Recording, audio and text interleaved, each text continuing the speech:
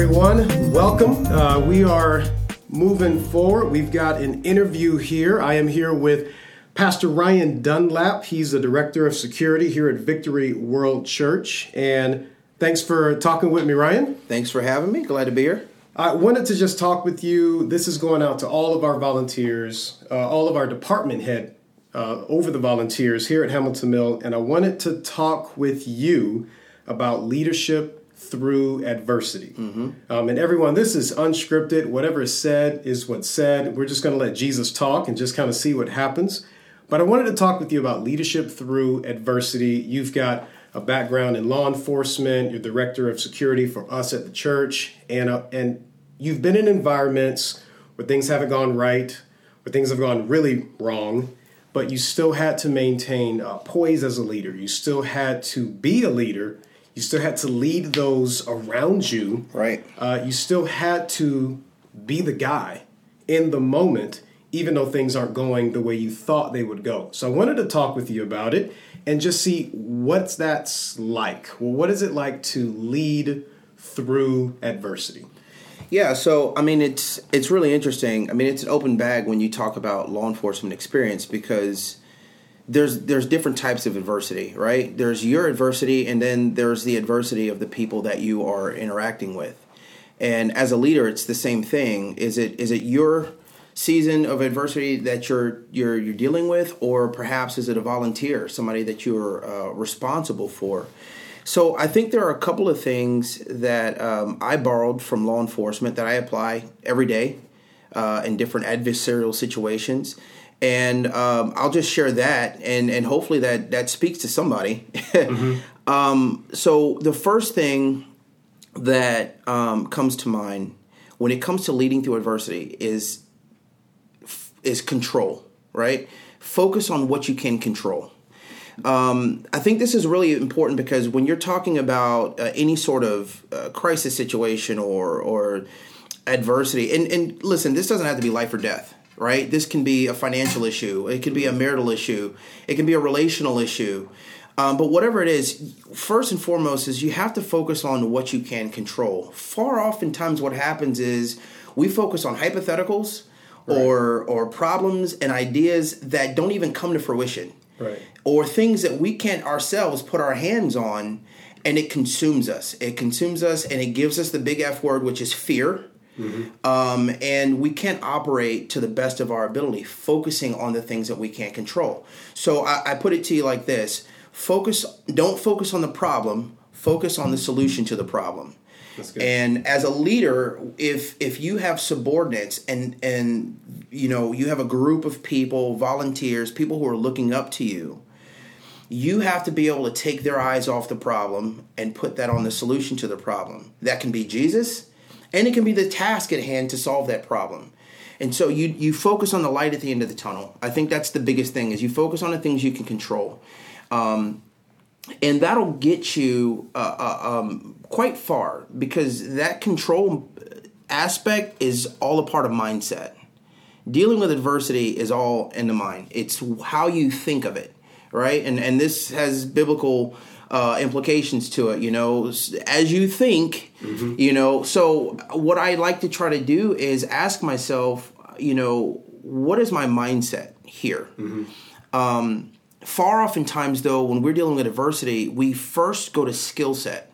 Am I equipped to deal with this problem? Right. Do I have what it takes to get through it? And it becomes a very negative thing, because I don't know if I can get through this. I don't know if I can fix this problem. I don't know if I can solve it. I don't know if I have what it takes to lead people through this problem.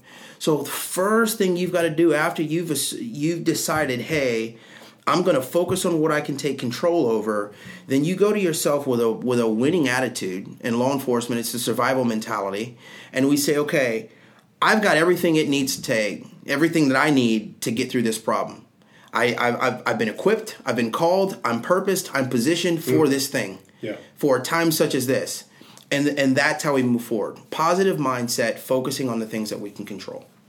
That's good. So if I'm in the middle of a situation, like you said, whether it's financial, whether it's my team's just not doing well, the team's imploding, people aren't signing up, people aren't serving, or maybe I'm having my own crisis, in my own life. Focus on what I can control and know that I am able to get through. So what are some things that we can't control? What are those things that distract us in times of adversity so we can call them out? Okay, what can I control? What can I not control? Yeah, well, we can't control God's plan, right? We can't control the Jeremiah 29. And when it comes down to it, I don't think we're supposed to.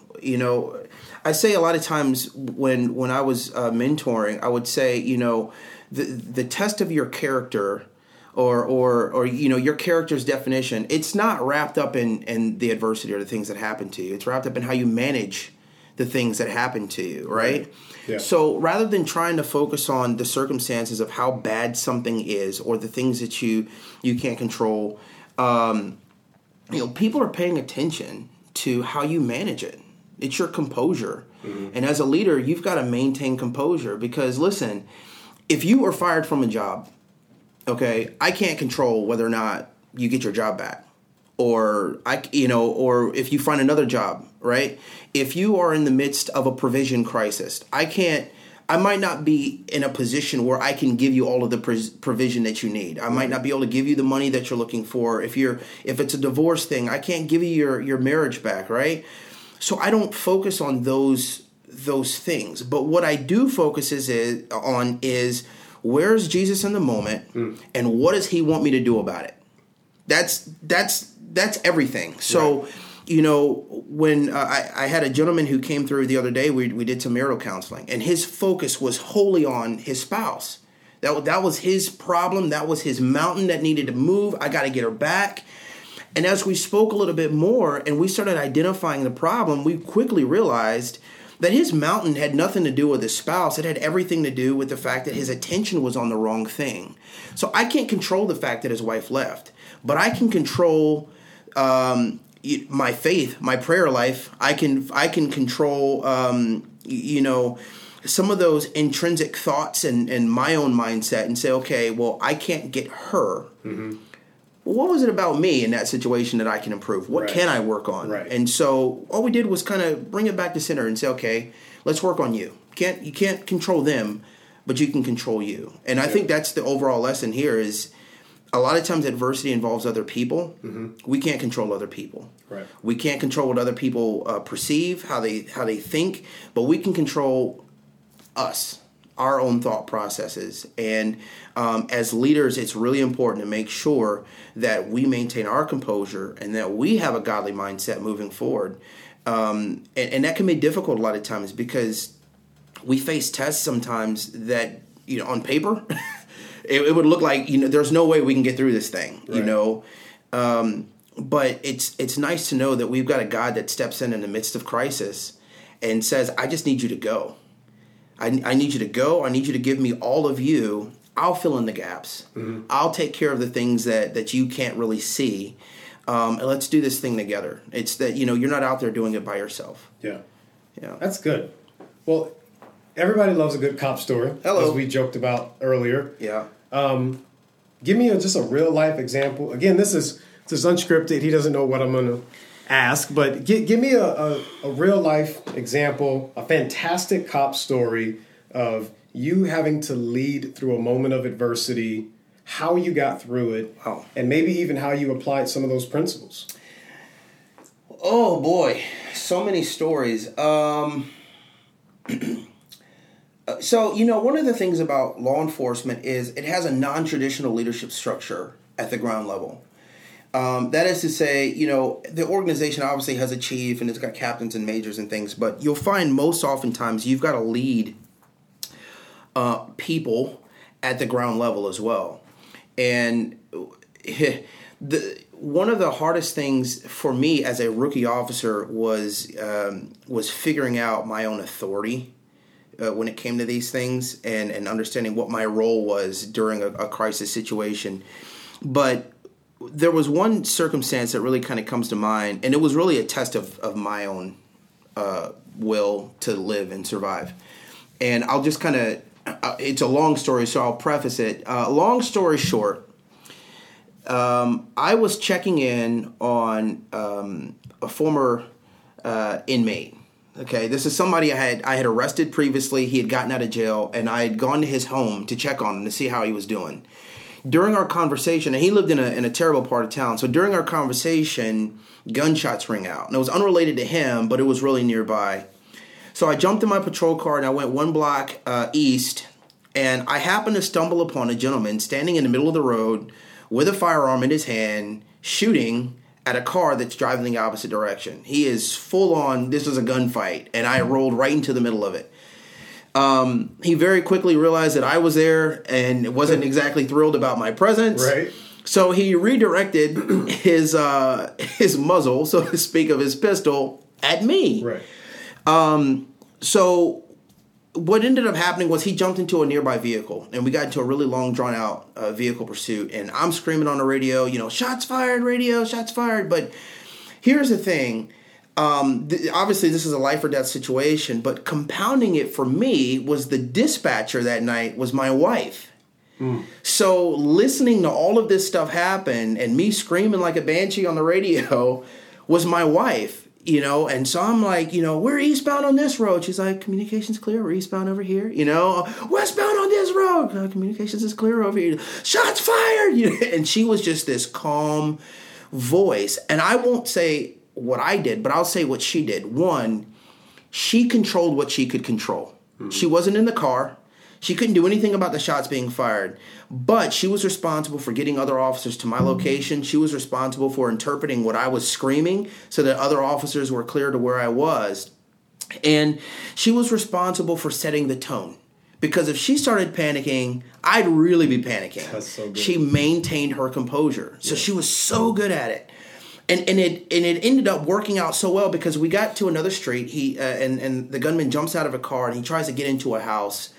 I ended up squaring up behind the engine block of a car that was about, 2 houses down, and I'm giving them commands, let me see your hands, do it now.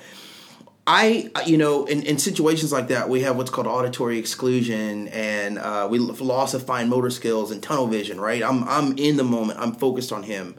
Had no idea that there were multiple officers around me that had joined in on the pursuit, who had set up a perimeter, and actually were able to get to this gentleman before I was able to end his life, because that's ultimately what it came down to. I was seconds from taking this man's life, and what ended up happening was these other officers from a tactical position were able to take him down. I remember saying at the end of it, I didn't even know you guys were here.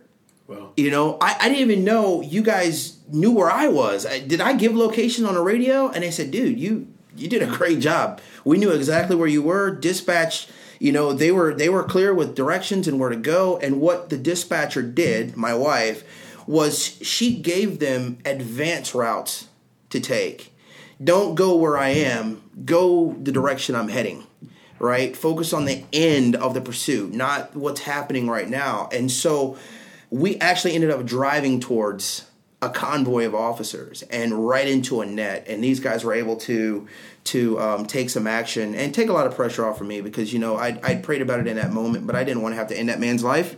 I'm glad I didn't have to, and I think for me, that story to me illustrates more of my wife's ability to act in pressure. Obviously I did what I had to do, but what really encourages me is all those things we talked about, the control and composure and character, all came out with her sitting behind a radio and a computer, who seemingly it's like, oh my gosh, everything out there is out of control.